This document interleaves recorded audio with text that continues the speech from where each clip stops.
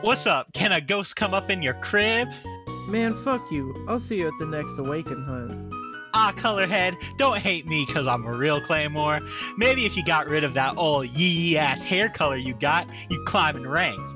Oh, better yet, maybe Claire, the best number 47, will call your weak ass if she's ever done with that former number 1 or that human boy she's been fucking with. Failed creation. What's up, guys? It's Weebs, Waifus, and Wonders coming at you with an episode about Claymore, the manga. And we're your hosts. I'm Cyborg. And I'm Garg. And let's fucking jump right into it. What's Claymore about? Let me have a brief moment of silence to formulate this correctly. Claymore is a manga series about half-demon witches that fight demons with Claymore swords. I think the thing that makes it stand out, because that does make it sound very generic, is that it's almost like a horror manga with the way it's presented, but I don't think I was ever scared, if that makes sense. It's just horrifying and grotesque, and I'm not gonna say it's overly gory, but the type of like gore and wounds it shows can be like really visceral. Yeah. And so I think like what makes Claymore unique for me was that you have these beautifully composed fight scenes and these like really uniquely designed monsters as you get deeper into it that are really interesting. And I find it comparable to something like, is there really anything I can think of that it's really similar to? Oh, okay, wait. I was thinking about this earlier. So I'll just say real quick that I haven't caught up with the Jujutsu Kaisen anime. I've only watched the first 10 episodes. But I hear a lot of people praise Jujutsu Kaisen for being a battle shonen that, like, never misses a beat. It's one great fight after the next with, like, no, like, downtime. And I think Claymore does that really well. It's very much like one big fight after one big fight, you know. Sometimes you even have multiple fights going at once that you're kind of like jumping between, like a subplot. But yeah, I think that's definitely its strengths. And I almost want to say, I don't know if anyone uses this term, but I want to call Claymore a battle seinen. Does that make sense to you? Like, a battle shonen is like a shonen jump anime that's like, you know, My Hero Academia, Demon Slayer, Jujutsu Kaisen, fucking Naruto, you know, whatever. But a battle seinen is that, but a seinen. I like battle seinen as the descriptor here.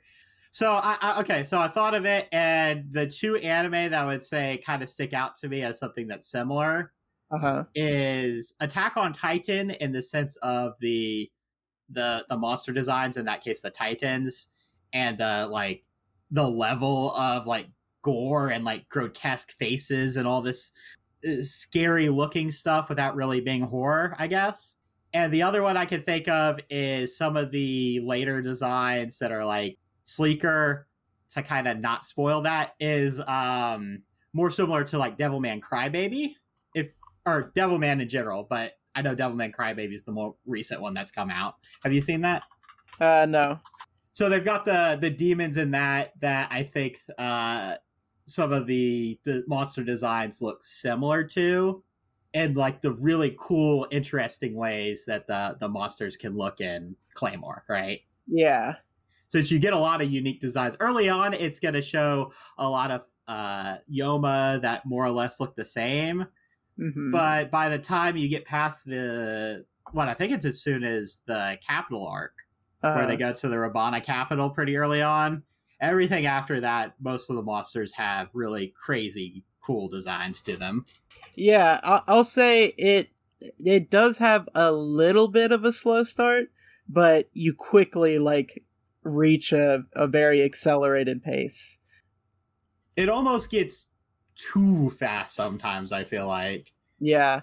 Like, I feel like the way it handles the time skip was very abrupt to me. Like, it felt like I was going at, 100 miles per hour on one road, and then I blink and I'm on another road. Yeah, it really did feel like that. Yeah.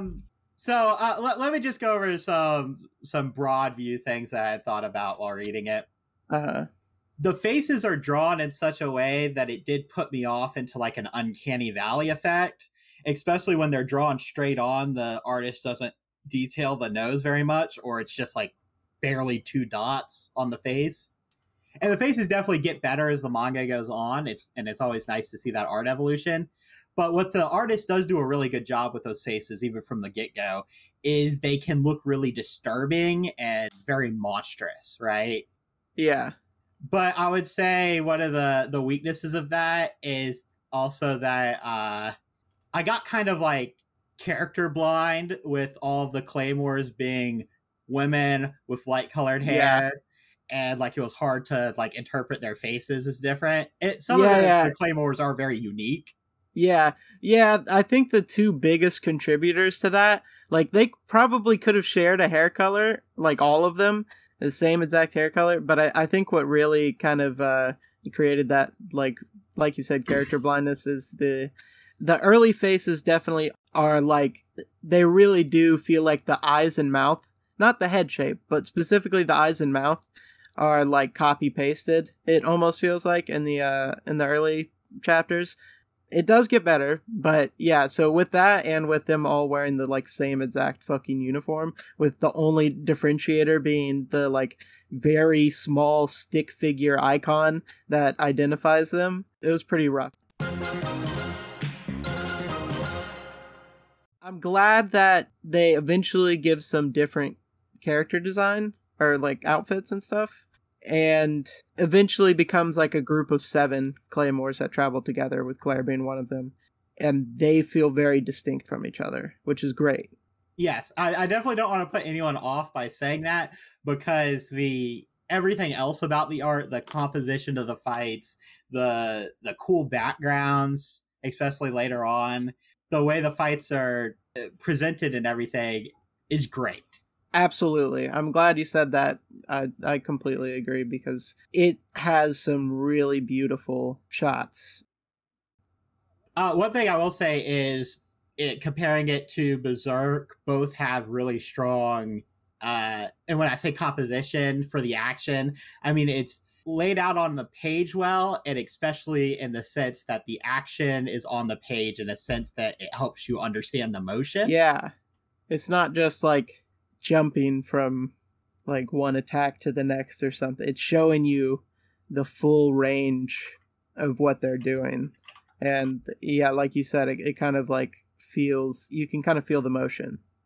Okay, so the author for Claymore is Norihiro Yagi. Mm-hmm. And apparently that wasn't the person I was thinking of. That was the assistant of Kentaro Miura. But he definitely has a similar style to Miura in a lot ways. Yeah.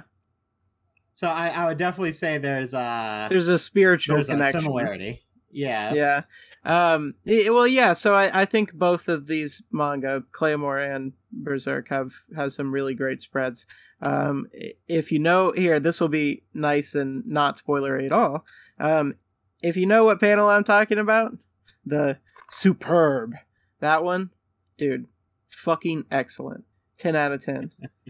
You think we could just get away with just the lion face saying Superb? That's not really a spoiler. That's true, yeah. Yeah, I think you could get away with just the face, yeah. I might just post that as a crop from the page then, because I love that scene. It's so good, dude. Okay, yeah, so I kind of want to jump into some early... Damn, I wanted to come up with like a good Burke to Berserk, something short for Claymore, but I couldn't think of anything. Claymore. Clamor. All right, can we talk about the king, the best waifu, the best husbando, Rocky? I love how I brought him up before Claire, but from early on, you meet Rocky, and his brother is basically the first like Yoma you see, I think, and the Yoma fucking is imitating his brother, I should say. And he eats his fucking uncle who they're living with. And his parents were already killed by Yoma years ago. So pretty much Rocky's life has been fucked up by Yoma. And Claire is the Claymore that gets dispatched to fucking hunt that Yoma. And then kind of like they start traveling together because Claire feels bad for him. And then their relationship grows from there. And Rocky is a great character for so many reasons. He's not like your typical young male hero type. I was gonna say specifically he wasn't like, we were talking about Keiichi being like an insert character. Yeah. He's definitely like the person you're supposed to be in the shoes of as far as an insert character goes, but he is completely different than what you would normally expect from that sort of character. Exactly. But go on. Yeah, because it's not so much about like justice or power for him. It's more like he really enjoys his relationship with Claire and like Claire's ability to, I guess, protect people, and so he just wants to be powerful enough to stay like by her side and travel with her and be with her. So that's like his main motivation. It's not like anything like morally good necessarily. You know what I mean? Yeah, he's not motivated by his like morality or his sense of justice. He's motivated by, not to say he lacks those, right, but he's motivated by looking up to a mentor figure / sort of romantic interest. Yeah. Oh, come on. I mean, someone said something near the end of the manga. Come on, dog. He's getting it in. That's all I'm saying. He's getting that Claymore gushy. That Claymore gushy.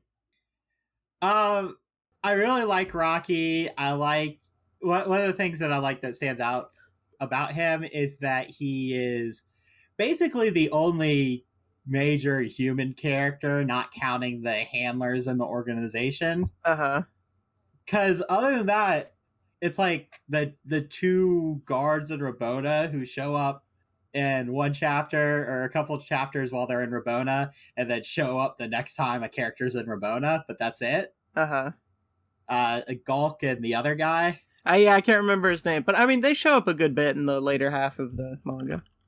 Yeah, but like, just saying, of the human characters, there really aren't that many that are major. Yeah, no, that's very true. So one, he's your human in the group, and it's always good to root for fellow humans. But a lot of, I think, the logic of Claymore's world is that humans will overcome these monsters through like human intelligence, human ingenuity, human compassion. Human compassion. I'm willing to say that. That's kind of fits into the themes. Yeah. Those are the things that allow the humans to excel over the Yoma, right? Yeah. And so for me, Rocky being able to be a human character and eventually learn a little bit about the sword and everything, that he is the like fundamental like messaging of the manga, in the sense that like I even feel like Claire being like a weaker Claymore is in sort of the same boat. Mm-hmm. Where it's her ingenuity that helps her win, right? Yeah. And it's not there. I think there's a lot of like battle shonen that, well, really just a lot of action fantasy series where it's just very clear that the person with more power wins, right? Yeah, the like power fucking scaling shit where, or like someone's power level, like you would get from like, something like Naruto. We'll just use Naruto as like a good example because I think it's descriptive. But it'll be like, fucking Rock Lee is just never going to win against, I don't know, Itachi. And it's unfortunate. We all love Rock Lee, but the power level is just too different. But in Claymore, even when someone's like insanely powerful and has a super high power level, even a human could deal a blow given like a good chance, right?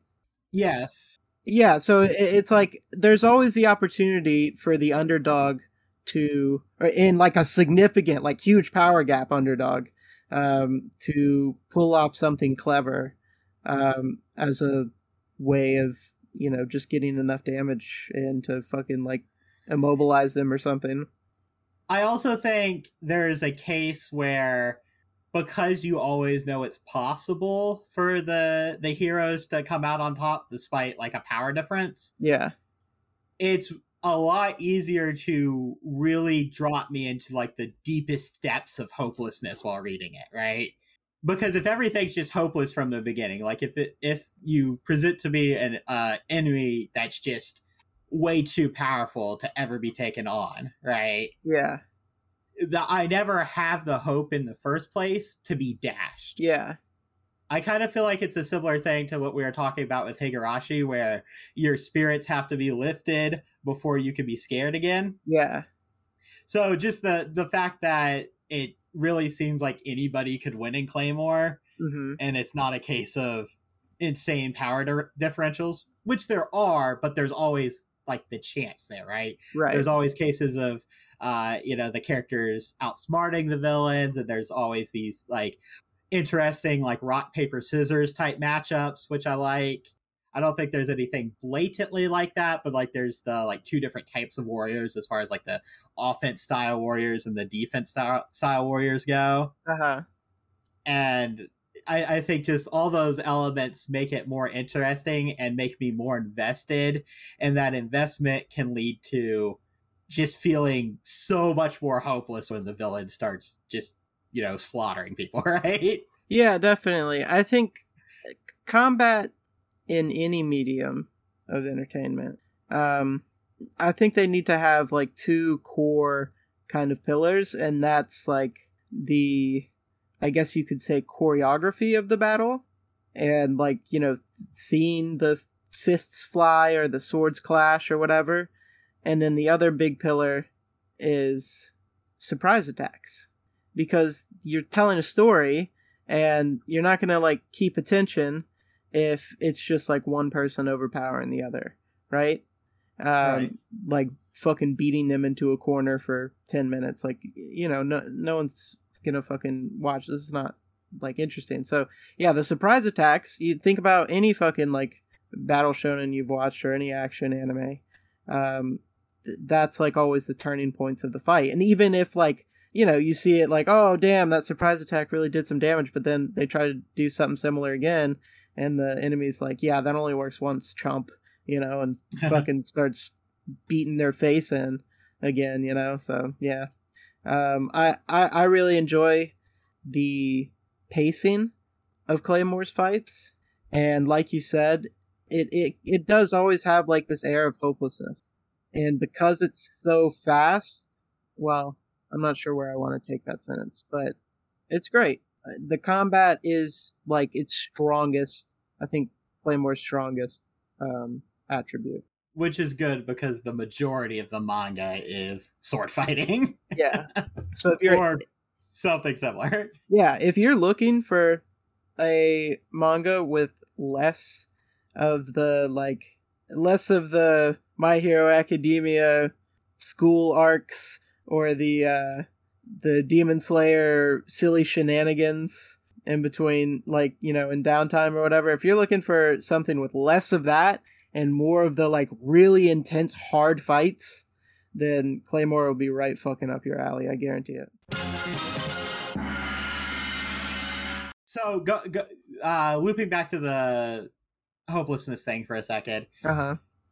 The one really strong parallel I could draw between Berserk and Claymore is they both have a lot of thematic similarities to like the Soulsborne games, like Dark Souls. Yeah.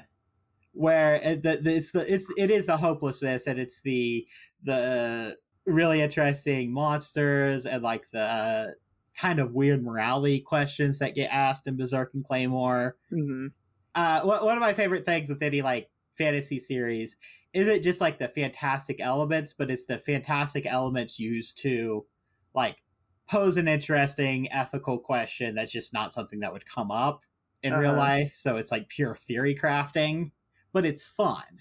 And I think Claymore has like a lot of good moments for Claire, especially as far as like her moral development and her choices. Uh-huh. While still kind of giving like Claire, despite being like the most clear-cut hero of the story, I'd say, isn't like anywhere near like the level of, I don't even know what word I want to use. She's no hero. Yeah. She's, in that sense, I think she's also kind of similar to Guts, but I would even say Guts is more heroic than she is. Yeah. I get what you mean. And like not to attack her character, but she's not that kind of character. Right. And I think pairing her with Rocky, who is like very much let's fight to get this solved kind of hero or protagonist. I shouldn't say hero, but kind of like the classic, like if you think to Western cartoons, like Finn from Adventure Time, or I'm trying to think of I'm really high. I had examples and now I'm losing them. Fuck. But yeah, kind of like the, oh, you're gonna fucking stand in my way, or oh, you're gonna do something rude to me or one of my friends. Like, let's fucking fight. Because I'm looking at this panel where like Sid, who's one of the guards in Rabona, Sid and Gulk. Sid says something really shitty about Claire, or like rude to Claire, something like that, and Rocky, no hesitation, like next fucking panel. I'm pretty sure it pretty much goes from him speaking the words to Rocky fucking knocking his teeth out. And Rocky's a small kid at the time. I fucking love it. There's this fucking meme. I think this is it. I think this is exactly what I'm talking about. I like whited out the speech bubbles so you can put whatever in there, so it can be a fucking meme template, and we have to post that with the episode, because it's shit funny. Let me pull it up.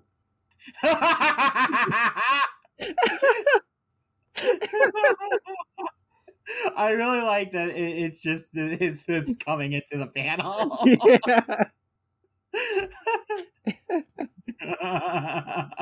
Oh man, there's some great memes, especially in early Claymore. Well, one thing I find interesting is, despite me not liking the faces, everything else is so well drawn. Yeah. Like the hands, there's a lot of authors or artists rather that I think, don't want to draw hands too much because they're difficult, and I understand that. But it's really, the hands look awesome, the eyes look awesome. It's just the shape of the face and the missing nose throws it, like, it's too good, and that's what throws it in Uncanny Valley, right? Do you know what I mean when I say Uncanny Valley? Yeah, it's like, it's almost perfect. It's almost just right, like normal, looking like a normal human, but then it's just thrown slightly off by like some attribute, to where it looks like unhuman and creepy. I don't know. I think kind of, to me, the presumption is that it's some creature that's like more intelligent than you, that's like imitating you to like, fucking discreetly do something. That's the feeling I always got for like Uncanny Valley shit. That definitely fits within Claymore of Yoma, but I find it interesting that the faces that like disturb me the most in Claymore are the human faces. Yeah. Which are sometimes disguised Yoma. Yeah. But yeah, now that you mention it, dude, Claymore fucking draws hands every panel. Holy fuck. Yeah. They're crazy. Oh yeah, but I also wanted to say, what was the other time Rocky like jumped straight into combat? Oh, with Ophelia. And yeah, that's a really good one. Oh man, that was one of Rocky's best moments, honestly, was the shit with Ophelia. Oh fuck, dude. Damn. I really like Ophelia. I wish she had gotten a lot more screen time than she got. Yeah, she was a very good, like, villainous kind of character. And I really like that whole, like, little mini arc of Ophelia, and then Claire losing her arm and meeting up with... Okay, wait, is it Eilena? Is it Eileen or is it Irene? Because I've seen it so many different ways in the fucking different translations. So, I read it. The Irene. translation I read was Alina. Is it Irene? No.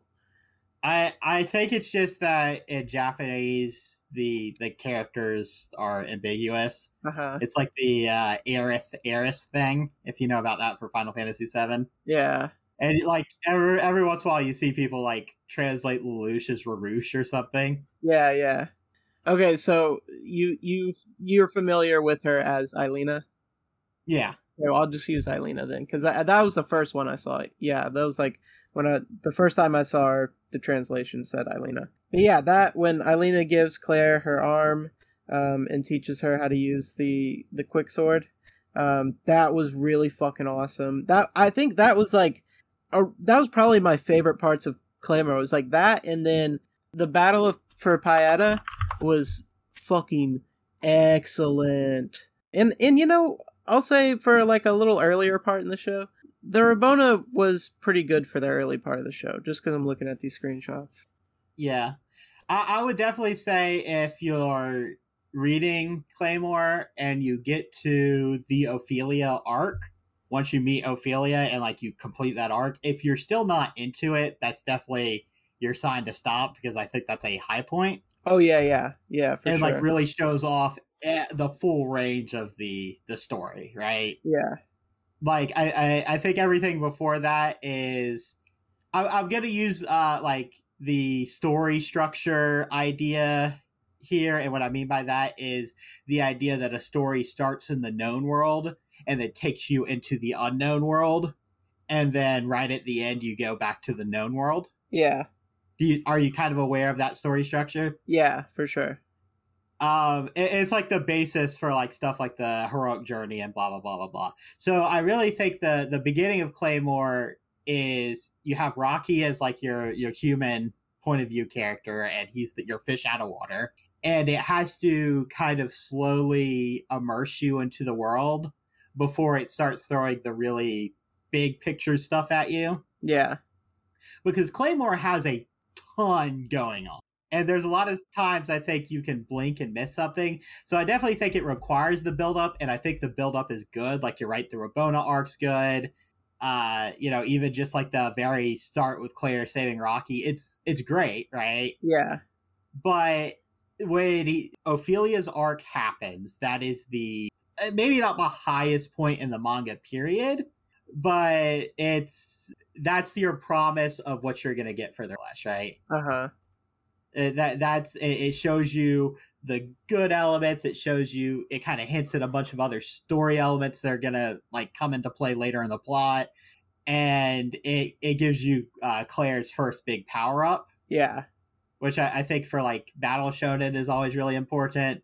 It's like if we compare Welcome to Demon School Arumakun, the dodgeball arc where he actually starts training, is I think like the first really strong point of the show. And the same here, I feel like with Claire's power up, learning the quick sword is the moment where she gets to level up, right? Yeah. I also think that's where Claire starts really becoming not that she wasn't an interesting character before, but she becomes like this very a very multifaceted, interesting character. Yeah. From that point onwards. Right.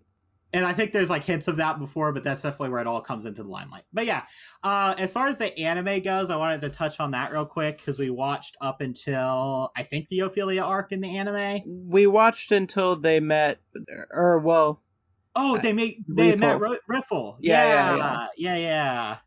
Okay, the anime Ophelia arc definitely stands out to me more than the bit we saw of Riffle or Rifle or however you say her name. Oh yeah, for sure. Yeah. Okay, I'm just gonna take a moment here Although to look at. We didn't watch like the actual fight with Riffle and Riffle's fucking manslave Duff or whatever. Duff. Yeah. Okay, yeah, I was just gonna look up how far the anime takes it because I'm pretty sure it doesn't complete the entire manga. Yeah. Okay, so it's the 1st through 11th volumes of the manga over 24 episodes. The remaining 2 episodes follow an original storyline not found in the manga. Well, at least if it's volume 11, at least you get the Battle of Paeta.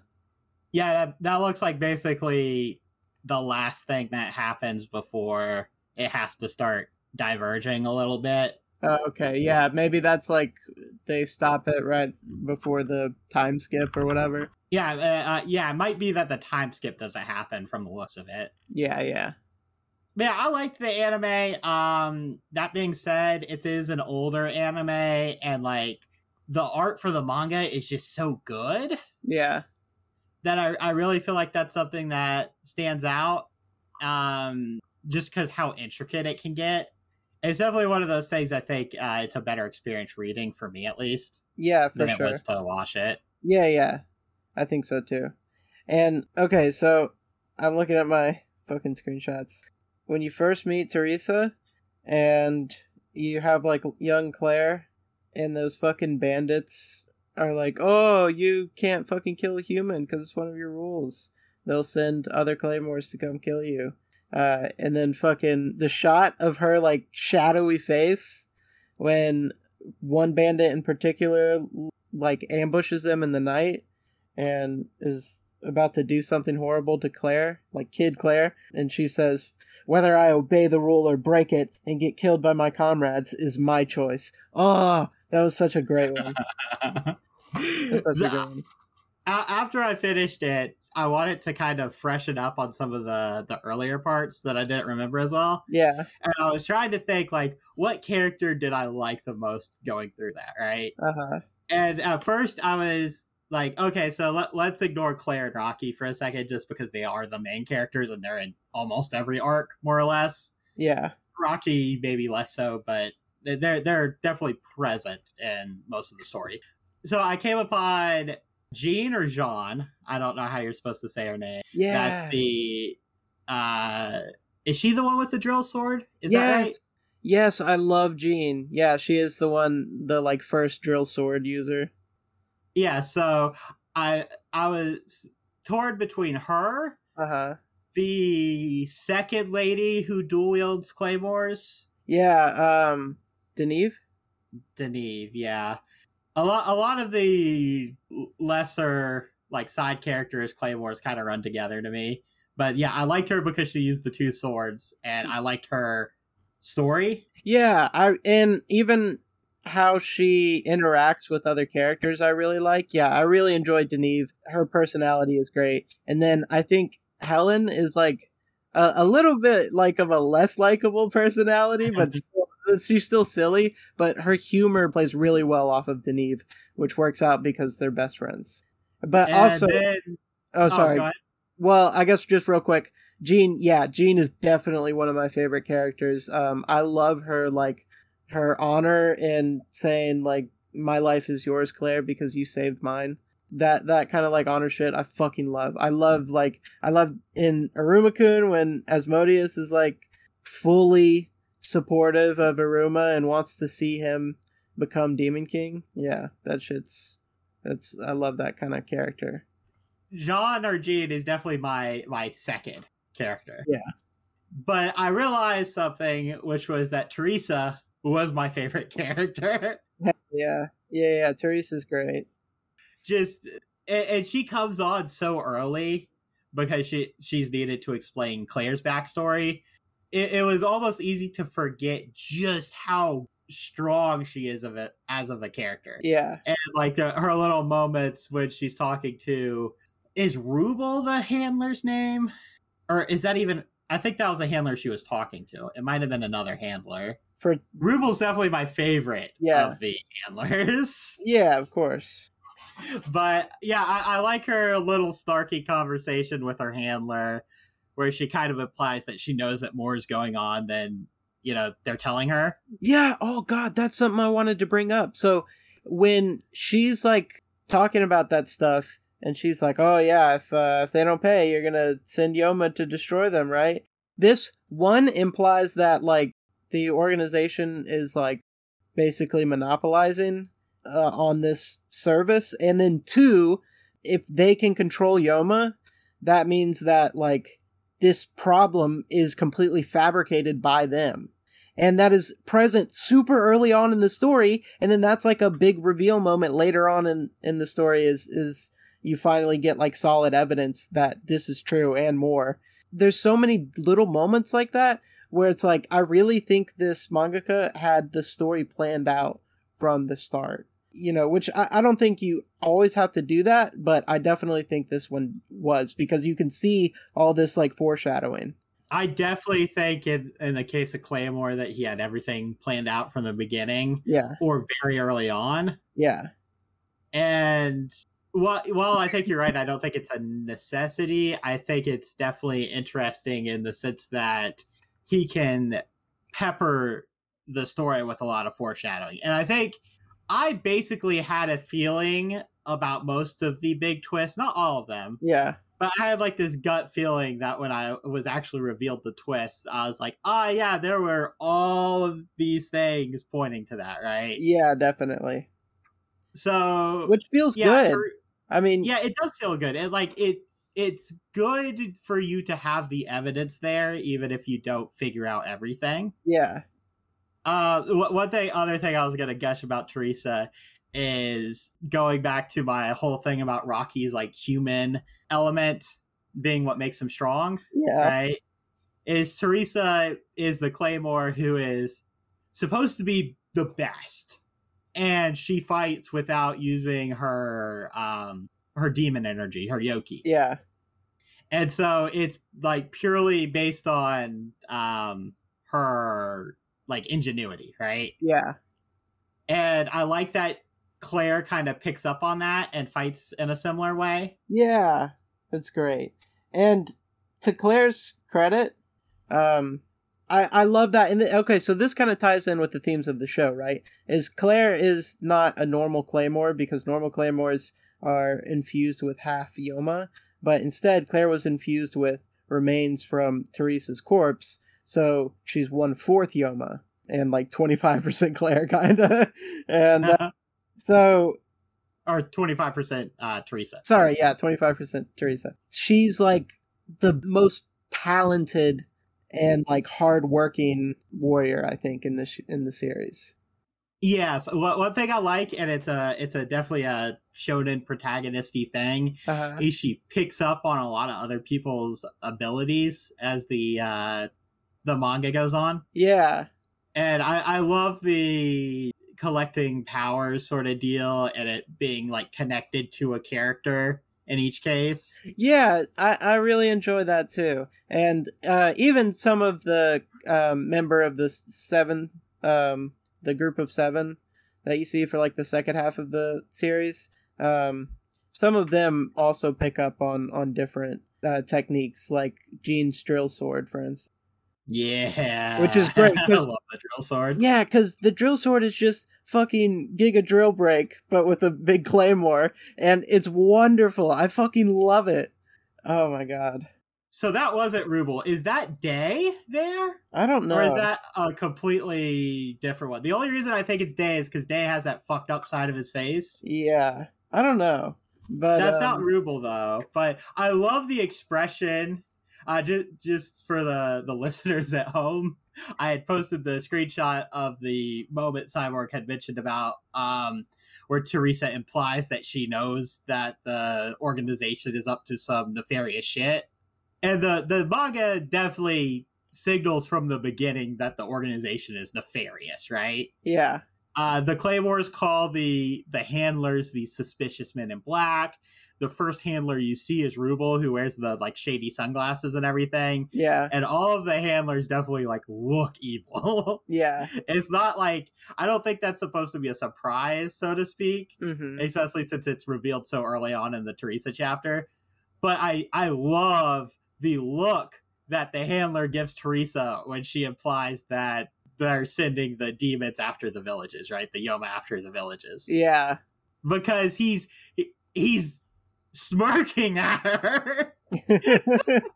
And he's like, yeah, you're right. You better not fucking, talk too much about that. Yeah. Oh, man. It's great. From here on out, there may be spoilers. There may be spoilers past this point, Booyah. Oh, yeah, spoilers. Oh, yeah, so I also wanted to say that, like, you see a lot of really strong awakened beings and like abyssal ones and one who surpasses an abyssal one, and all that kind of shit. But I still think, kind of with what we were talking about, how like the underdog can always kind of like pull something off. I think Claire's fucking like mostly awakened form during the Battle of Paeta could hold its own against the best of the best. If she can like maintain it and someone could like bring her back afterward or whatever, because she's so fast in that form, and she has like such high offense. It's like fucking a Pokemon with like 200 base speed and attack, So I really like her blade legs she develops that kind of look like the prosthetic running legs. Yeah. And she does that to like improve her speed. I think the only issue with the Claire Awakened form is actually that she has Alina's arm still. I think that's actually her biggest weakness there. Yeah. And I'll explain why. I think that Rocky and Claire have like enough of rapport for him to be able to not be hurt by Awakened Claire, in the sense that like Priscilla doesn't target little girls. Yeah. I think there would be enough similarity there, but I think the limitation would be that Alina's arm is a separate awakened being. Because if you look at her Alina arm, when it gets awakened, it looks different than the rest of her awakened form, right? Yeah. So it, like, I kind of have a feeling there that that's using because it's using a different, like, Yoma's flesh, that it's less able to be controlled, whereas Claire using Teresa's flesh and her Yoma flesh is easier for Claire to control. They kind of get into it later of it being like the connection of the person you're implanted with the Yoma that you are implanted with, or in Claire's case, the Claymore. Yeah. Okay, but purely talking on hypotheticals here. If, because, Claire towards the end of the series gets a lot more familiar with Alina's arm and is able to like synchronize with it better. Yeah. And more effectively use Quicksword after she's like started using other techniques like the Wind Sword as well with that arm, so it's like become more of her arm at that point in her like awakened form. I think it serves her well because she has like two different like kinds of attack, I guess, rather than just like, a pair of arms that do the same thing. Right. And that is one really cool thing. I really like asymmetrical designs like that. Yeah. They're always fun. And what would you say, besides Claire, like it seems kind of obvious that the main character would have a really strong design. Aside from Claire, who is like your favorite awakened one? Oh, that's a good question. Okay, so I'm going to start naming some good contenders. All right. So Ophelia, she's like a long serpenty thing with wings, and I also like her hair. Yeah, I really like the giant, like, Leviathan-esque serpent design. Rigaldo's kind of a handsome lion, but at the same time, it's like, there are more impressive designs. He's a very basic design compared to some of the really the very complex, intricate designs you can get for some of the awakened ones. And speaking of that transitions to my next contender, which is Isley. Because Isley's design, yeah, it's not as complex as some of them get, but it's got a good balance of complex and then like familiar. So I really like Isley's design. It's really strong, and I like the centaur look that he gets. Yeah, and he reminds me of who is the sort of the centaur demon in Berserk. Do you know who I'm talking about? Irvine, the archer. Irvine. Do you remember him? Yeah, I think so. Yeah.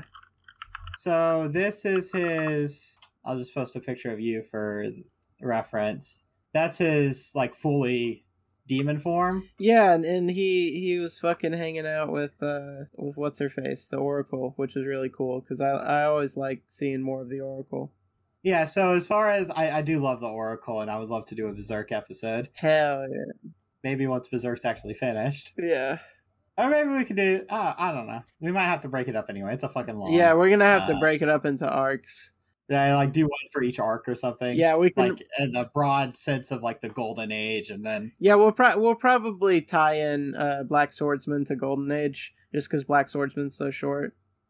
Yeah, and I think Black Swordsman and Golden Age would be a good way to introduce what Berserk is. Yeah. Anyway, so yeah, I just think that his design reminds me a lot of Isley's awakened form in the sense that they're both archers and they both sort of have the centaur-ish design to them. Yeah.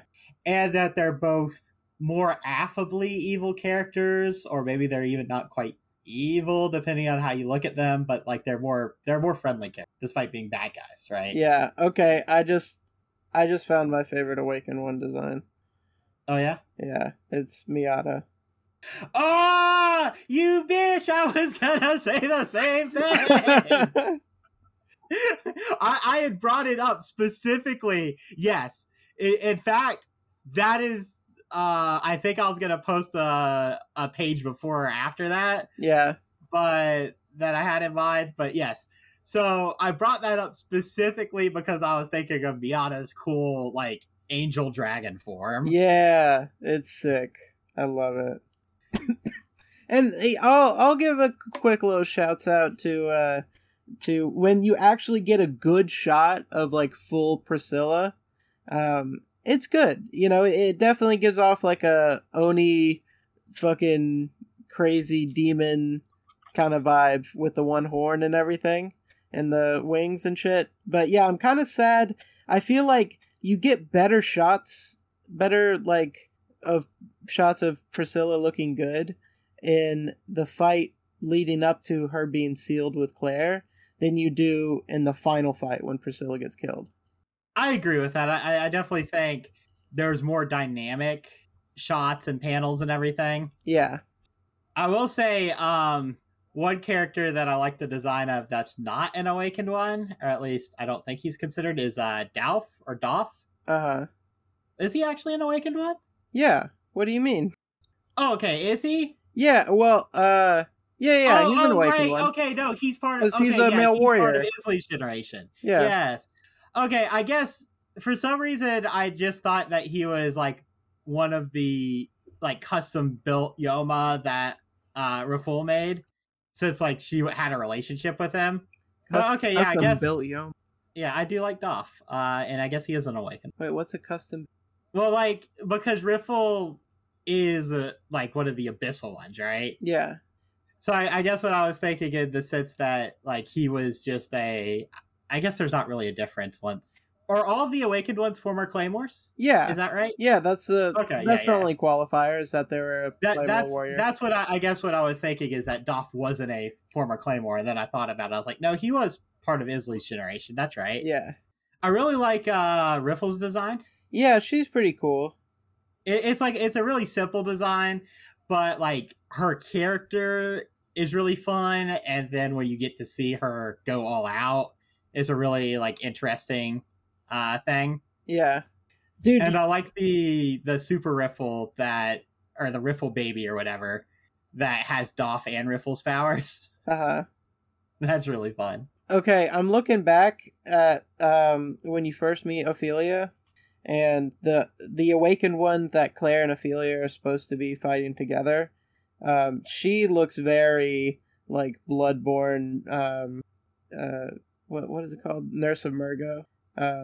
Yeah. If you hold on, maybe I'll let me post this in Discord. I feel bad. This is a podcast and we're sitting here fucking exchanging screenshots. God damn it. I'll probably cut some of this down and I'll probably have a fucking tweet thread under the episode with all the different designs we talk about. Yeah, that'll be fine. We're running long anyway, so that's fine. Yeah, so let me post this. Yeah, but she has like the really long neck and it's a cool like.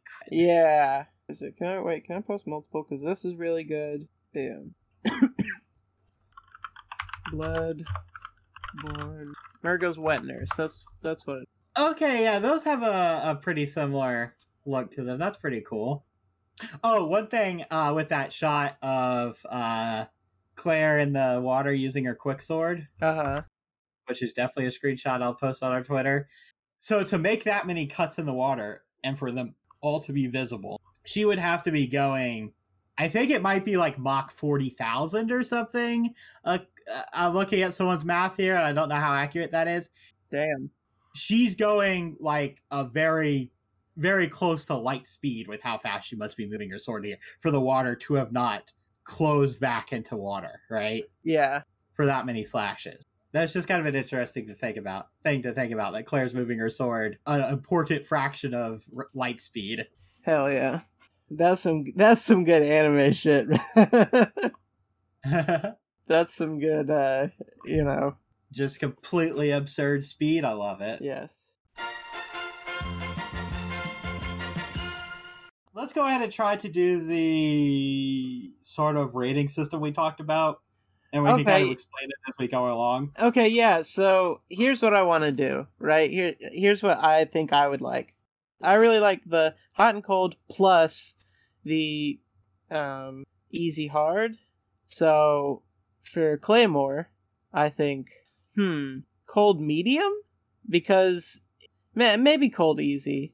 I don't know. It's cold easy in the sense of it's like one fight after the next, like I was talking about earlier. So it definitely keeps you engaged. But yeah, the story is pretty layered, I would say. Let me try to explain that our two scales there then. You've got cold and hot, which are in the sense of, I would say hot is more along the lines of action, which Claymore has, but I think you could have cold action and hot action. And I guess like hot-blooded versus cold-blooded is what we're talking about. Yeah. So I definitely feel in that sense Claymore is cold. There's a lot of dread, there's a lot of despair, there's not a lot of hope. Gurren Lagann is a great example of a hot anime. And I would definitely say one of the qualifying features there, or one of the things that helps something be hot, would be like the comedy involved. Yeah, the positivity, the like enthusiasm. I think enthusiasm is really big, and like, the comedy and the sexiness. You don't have to have sexiness to be hot, but like that adds to it, I guess. Yes, I agree. And so I definitely don't want to say that like one side or the other only has those properties, but I think it's an easy way to explain it to people that I think most people can grasp. Right. So yes, I definitely say Claymore is a colder anime. It is cold-blooded. Yeah. Let's say. Okay, and then for easy and hard, I like those in that they're easy words to understand, but I'm not sure I like the connotations, if that makes sense, because I don't want it to be implied that like an easy anime is somehow less accessible. But maybe easy and hard is just what we should use. Or like maybe if you want to think of it in different ways, in different terms, there's media where you have to delve into it and like consider a lot to really get the full meaning out of it. And I would consider that to be like a deep pool, right? Yeah. Where you can dive all the way into the bottom. And I would consider the easy aspect to be like forthrightness with its plot. Right. And I think Claymore has a lot of things that it's very forthright about. Uh-huh. Like how we talked earlier about it doesn't try to hide the fact that I think the organization is basically evil from the beginning, right? Yeah. However, I do think there's a couple of elements, so I think medium might be the right call there, in the sense that there's a lot of deeper things that it won't say outright, and it just expects you to either figure out or it's not going to tell you. I think one of the easy ones to explain this to people who might not grasp what I'm saying is that Claire, the main character, has a very strategic mind, but you're not going to be given her like internal monologues for her strategy, right? Yeah. And in the same way, you're not going to have like Rocky on the sidelines fucking giving you the play-by-play of what she's doing, which I think is like the normal shonen way to handle that. Right. And so in that sense, I do think there's a little bit of depth there. There's a little bit of like difficulty in understanding the full implications. But otherwise, I think Claymore is a very straightforward manga with how it presents its story. Right. So I think those are two good scales. I think those are the primary ones we should use. Yeah, okay. And so then I wanted to throw in a third scale afterwards. So I guess this is kind of to counteract like what you were talking about earlier, which is, I don't want anyone to think that just because a show is easy, that it's inferior in any way, and that like, oh, the more tasteful, the better art is obviously the hard. Because like, I would say Gurren Lagann is a example. That would definitely be hot easy, right? But Gurren Lagann is like, for me, one of my most inspirational shows. So I value it as like fucking 10 out of 10 masterpiece level art. And it's easy. You know what I mean? Yes, I definitely think when we say easy or hard, I want people to think about how much you personally, as the viewer or reader, want to be thinking about the story you're being given, right? Yeah. If you like I would say like Higurashi with mysteries. Mysteries, I think, by their nature, tend to be harder. Uh-huh. And it's like, if you like that kind of thing, the extra depth is a treat. Yeah. And just to use an example, like Dark Souls, the way it drips out its story with item descriptions and not really telling you anything directly is hard. Yeah. But that doesn't definitely make it better than something that's easy and just gives you the story. Yeah, and I think a good example of that would be then Sekiro, because Sekiro gives you a lot more of its story, and you get to know its characters better. You like get to understand them, and you even get to see some development, which is like, I don't want to say you do see characters develop in Dark Souls for sure. So that was a poor thing to say, but you get a more fuller picture of the narrative just by playing the games, and you don't have to dig through item descriptions, although item descriptions then do fill in some gaps, But yeah, it's like it's a more narrative experience, I would say, but it's still fucking excellent, and it's probably my favorite Dark Souls game is Sekiro. And did you have a third scale? Is that what you said? Oh, yeah, sorry. Yeah, so to tie this all together, my third scale was going to be a 1 to 10 love scale. So this is purely subjective. Like, this is just me. I love this show this much, right? So it's not like this isn't a fucking objective 1 out of 10. It's just like, me personally, this is my favorite. This is my fucking third favorite, whatever. So I would say like Gurren Lagann, 10 out of 10. I think Claymore, for me, I think it might be like an 8.5. I think it's better than other things I would consider an 8, but I don't know if I love it as much as my other 9s. Like I would definitely say like Higurashi is a 9 for me. Okay. So yeah, let me just run through some things just to clarify our scale then here. Sure. 1 would be something that we don't love, and 10 would be something we love the most. Yeah. And then on top of that, we're not going by, and I think a lot of people get caught up in this thinking, the American grade school grading system. 5 and 6 are in the middle. Right. If I love something an average amount, that is a 5.5, right? Yeah, okay, so I haven't seen this fully through, but I've seen like a good portion of season 1. Heidi had me watching this anime where this girl is basically dropped into an MMO, and she gets like some super powerful bear item, and so she like was wearing it's like the bear suit. So she's wearing the bear suit, and it's just like this ridiculously powerful item there's only like either a limited amount of, or maybe she has the only one. I don't fucking know. But yeah, so she gets like 2 bear summons and is just ridiculously OP, and she just walks around doing hero things, and it's very light, and so it's like, that to me is like, it's like a 5, because I really enjoyed like just having it on while I was like folding clothes and stuff. But it wasn't like, it didn't have me super invested. I didn't really care a whole lot. It was just like, it was fun. It was cute. It had some silly moments, and it was just like lighthearted, I guess. Okay, yeah. So I would say personally for me, Claymore was an 8. It's not the thing I love the most, but it has enough of the elements I like. I like swords. I like cool fights. I like the really cool, intricate designs. Those are probably like one of my favorite things about Claymore, and one of the things that just stick out to me in a lot of media, is seeing these really interesting, complex designs that like draw the eye in, right? Yeah.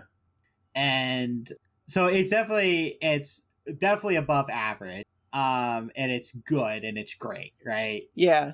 I don't know if I want to give my love scale for anything we've reviewed previously. I'll go down the fucking list, baby, okay? But yeah, I just want to say real quick, I'm kind of teetering between like 8 and 8.5 for Claymore, because I think you made some good points. But yeah, I'll fucking go through the list, boy. Higurashi, 9 love. Iruma, 10, okay?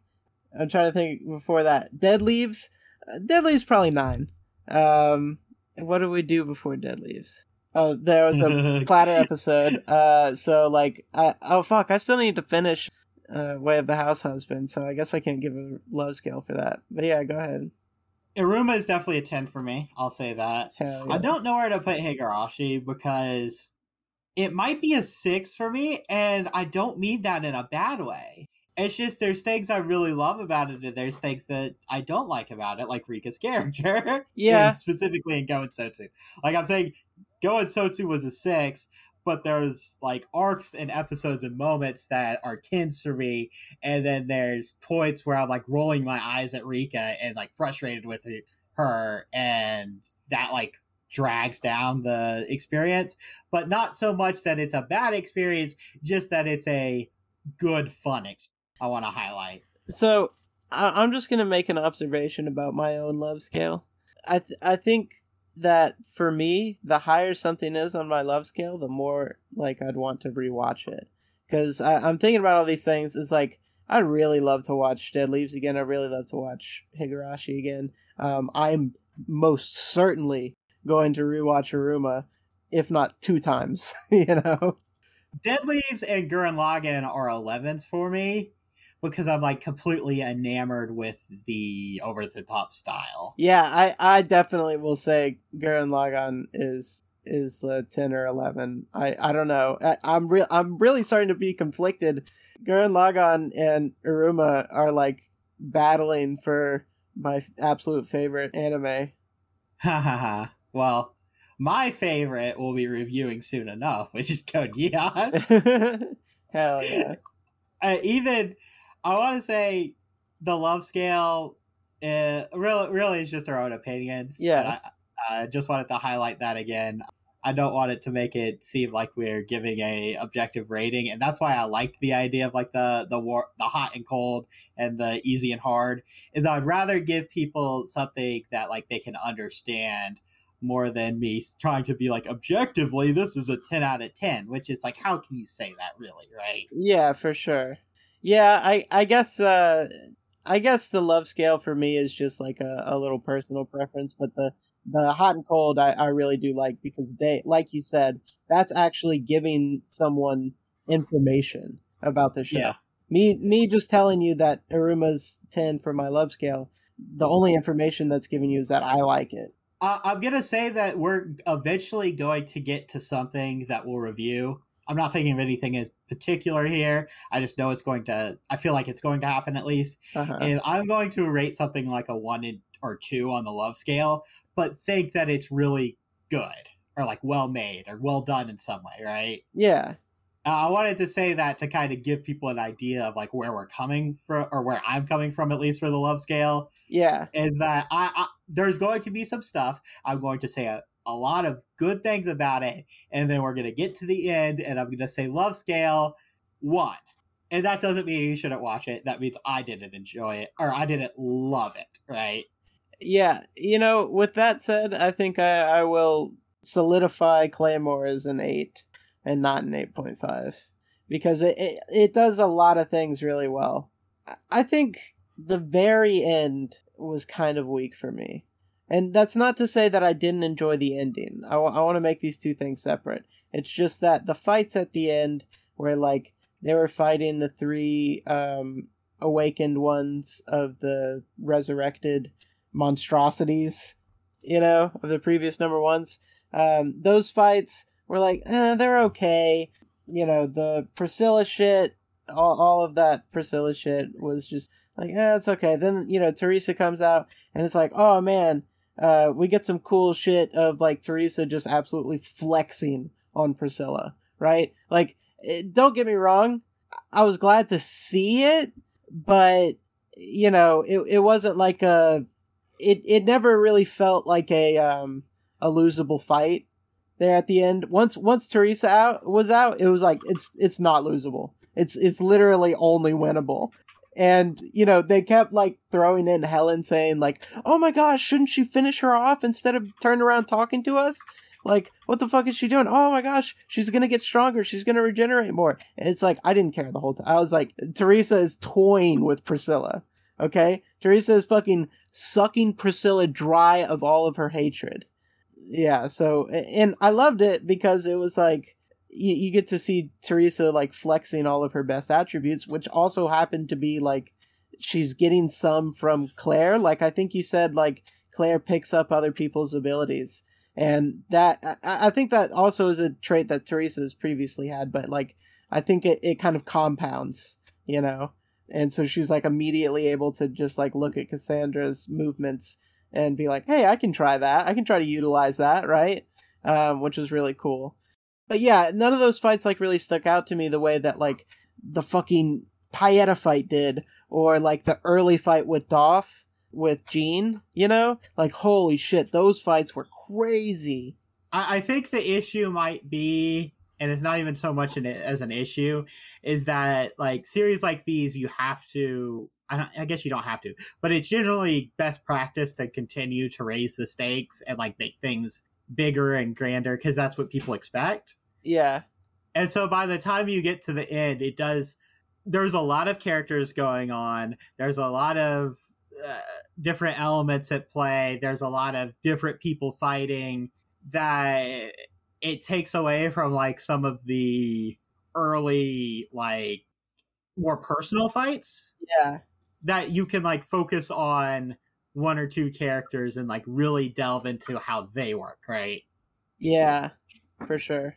And even with the Battle of Paeta, even though there were, I guess the Battle of Paeta was just a more manageable size of like a group, and so they were able to show off a lot of different techniques, and they gave you like some good Jean action, and they gave you some great fucking Claire moments, as well as some great Miria moments, and Helen and Deneve do their thing, which that's another strength of Claymore is the like group attacks, or the, two, even if it's just two people attacking together, dude, those are excellent.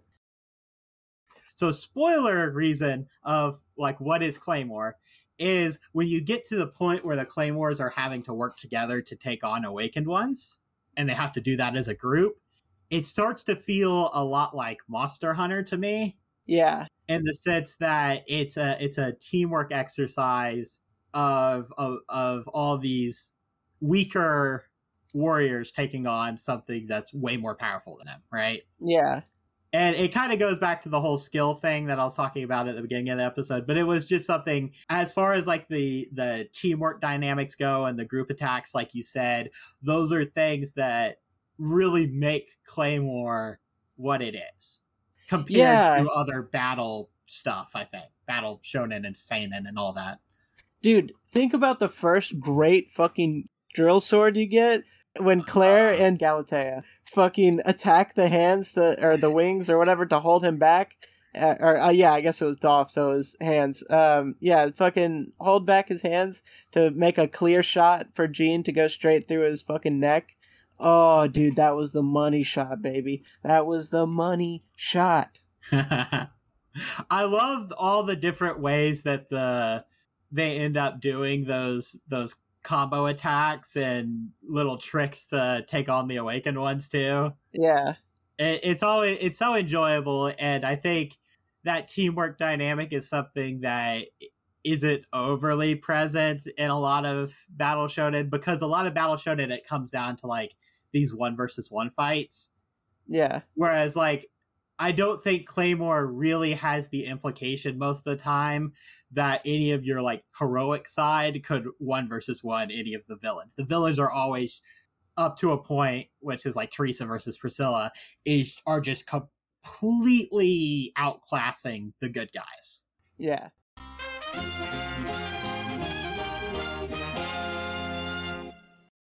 And one of the things I came across was if Claire and Guts switch universes, and I'm not even going to fucking open the thread. I want to hear our opinions on it.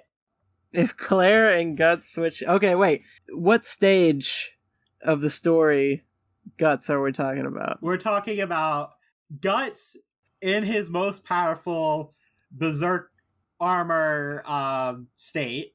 Oh my God. He has the berserk armor, and we're talking about he's on the fucking fairy island, and this is as strong as we've seen Guts, right? Yeah. No, not on the... I would say just before the fairy island for what we've seen, right? I would say just before the fairy island when he's killing the fucking sea god. I think that's the strongest we've ever seen Guts. Okay. Yeah. So let's say sea god... just the most powerful Guts you can imagine. So, like, when he's fighting the Sea God, gets put into the Claymore universe, and Claire, at her most powerful, is put into the Berserk universe. Okay, wait. Are we talking about Teresa, or are we talking about like Awakened Claire from the Battle of Paeta? Well, I'll say this. Awakened Claire, we'll give her some buffs, even though you don't see this in the story. But what we were talking about earlier, Awakened Claire, but she has like all the experience of what we've seen in the story. Yes, let's say end of the story, Claire, but she has, because of her connection with Teresa, has an ability to stay connected to her humanity for her awakened form, kind of in a similar way to Guts in the Berserk armor being bound by Shirk. Yeah. Man, that's a good parallel. It is. And so I really like that, actually, huh? So one, do you think one of them would have an advantage now that they're in a different universe? Like, do you think one just obviously like stomps on that person's universe because they're just so much stronger? I think it's kind of hard to describe, but I almost feel like they're both OP in this situation, because like Guts is full on like a brute forcer, right? Yeah. And that is not how Awakened Ones like fight. They fight like they're the fucking big dog and they're trying to kill rats, and the rats are like mounting counterattacks. Is how I feel about it. So I think from that standpoint, and from just the standpoint of like Guts can fucking fly at you and cleave you in half with his giant fucking sword and monstrous strength that like rivals like the limits of what a human can be.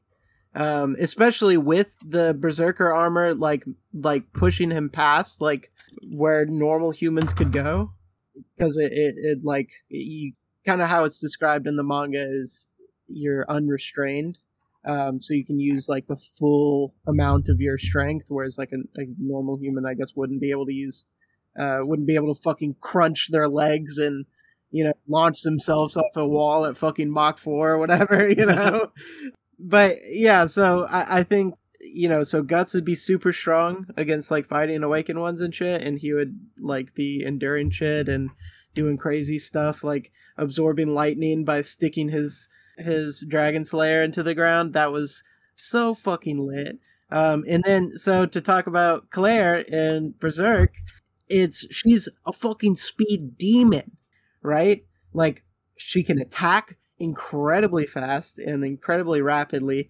and she can like dash around at speeds like way faster than Guts would ever be able to. And so I think she would fucking make clean work of Apostles. I think she could probably kill Zod pretty easily, just because of like how fast she is and her. I don't know how you would treat like Claymores, the actual weapon, because their swords are like they don't fucking dull. you know? So, yeah, I don't know how strong we want to treat that actual weapon, but even just like her awakened beings, like little blade arms or whatever, I think could probably fuck up Zod. Maybe cut off that other horn. You know what I'm saying? Yeah. So Guts is definitely better equipped for fighting these large monsters. So I think you're right that he would have enough experience that fighting an awakened one would it be different for him. Yeah, it's very similar to fighting an apostle, because of like the huge like power differential and their immense size, you know. So because they have like demonic, otherworldly powers. So yeah, I think he's very used to fighting. He's specifically trained to fighting them almost. Like at this point in the by the time he's fucking literally killing a sea god, which I think is I think it's fair to say it's more terrifying than like not like aesthetically terrifying, but it's more like powerful than anything you see in Claymore. It's on just a completely different scale. Yeah, for sure. And so like that being said, I don't think Claire could kill Griffith. I don't know how the fuck anyone's gonna kill Griffith, to be honest with you. It's gonna have to like they're gonna have to introduce some kind of or you know, hopefully there's like foreshadowing for it or whatever, but they're gonna have to introduce some kind of way to some vulnerability of Griffith's for him to ever be defeated, because he literally folded Ganishka instantly. Yeah. So I think one advantage that Guts also would have, despite like not having the speed of a Claymore, is that he doesn't rely on Yoki energy at all. In fact, he doesn't really rely on magic at all, unless like you consider the Berserk armor. Yeah. So he would be something like completely alien to a lot of the Claymores, and the Awakened ones get very specialized, specifically with fighting with Yoki energy, and then it's shown that the characters that don't use Yoki energy or like suppress their Yoki energy are harder to fight. Case in point, Teresa Claire kind of deal. And so Guts has an advantage there. He's better at fighting large opponents. Claire, I definitely think Claire would just fucking wipe the facade. I don't think Zod could keep up with it. Yeah, for sure. I think most certainly one-on-one she can kill like any apostle. And then if you go into like Griffith organizing like an elite squad of like really good apostles, then I think Claire would need help. But yeah, she could probably even take on like 2 or 3 of them at once. So here's what I want to imagine is Shirk supporting Claire to fight Griffith's army. Hell yeah. Like you get to see fully awakened Claire with Shirk running support for Claire. Fuck yeah. I think that would be unstoppable. I mean, if you can keep Claire in check, then like I guess the only other thing she'd really need is another Claymore to help her regenerate, because Claire's an offensive type. But yeah. Shirk could heal her. I mean, yeah, that's not as good as regeneration or as quick as regeneration, but... Well, yeah, I just meant to like fully reach her like truest potential. Yeah. But yeah, you're right. Shirk couldn't heal her, and they would be pretty fucking gnarly. Although I do think that like at this point, granted, it takes a heavy fucking toll on him, because Guts usually needs like months, it seems like sometimes, to recover from these really intense battles. But you know, I do think once he's recovered, Guts plus Shirk can do some really fucking crazy things. And I think Guts plus Shirk, with like Guts fighting Zod without other interference, like the fucking ground crumbling beneath his feet and a bunch of other apostles pouring out and demonic energy and Griffith and all that shit. I think if it was just like one-on-one Guts and Zod, and well, Guts and Shirk versus Zod, then Guts and Shirk would win. I think that's fair. I definitely think that's going to be the moment in Berserk where that's going to be more satisfying than him beating Griffith for me, is beating Zod. Zod has been an opponent longer than Griffith, right? Yeah. It's like Griffith cut Guts deeper, but the friendly rivalry with Zod has always been like a draw for me. And so I Yeah. definitely think that's going to be the point where the anime shows me that Guts is like completely leveled up, would be him beating Zod. Yeah, and it's kind of like in fucking Zelda 2 at the end when they make you fight Shadow You. Yeah. It's like, that's such a cooler fight than any of the other fights, really, because, like, it's your kind of warrior, I guess. Whereas, like, Griffith is like, oh, magical fucking telekinesis ass deflection of shit. You know what I mean? Like, Griffith is doing some weird ass god shit. So him fighting Zod, who is still demonic and has like otherworldly like strength and size and shit and speed, and he can fucking fly. It feels like Guts conquering the better version of himself, like physically, Yes, I definitely get what you mean as far as like the equivalent type of the mirror match. Not quite mirror match, but the equivalent type of warriors fighting each other. Right.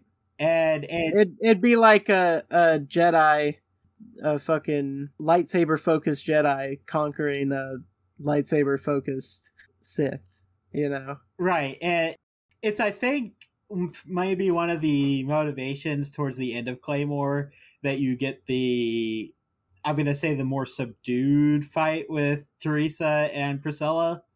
Like, what I mean by that is, like, if you look at everything that led up to it, the monsters are getting completely out of hand. We talked about Miata's design earlier. Yeah. And in that screenshot, you can see is that one of the like robot guardians or whatever they are? And Miata, is that right? Oh, yeah. The, that weird awakened one that looks like a fucking robot. Yeah, so like those designs are just completely like alien at that point. They're not recognizably human in any way, right? Yeah. And they're really cool and I like them. But I do think there is like a appeal to, like, if you want to see Claire overcoming someone, it's not the dragon that I need to see Claire overcome, right? Right. Like, she's already fought plenty of, like, what I'm saying there is like the in the sense of like a dragon slayer slaying a dragon, right? Yeah, she fucking killed awakened Ophelia and laid low to Dolph, whatever the fuck his name is. Yeah. So yeah, I definitely agree. So I think that might be one reason that like that last fight's more subdued, is that there is kind of like a satisfaction to seeing your character overcome someone who's very much like them, because it's like the most one-on-one match of their abilities. Instead of being like comparing apples and oranges, you're comparing an apple with another apple. Yeah. Hell yeah. You're rank 47, plus ratio, plus you let a tween suck your titty, plus you still have color in your hair.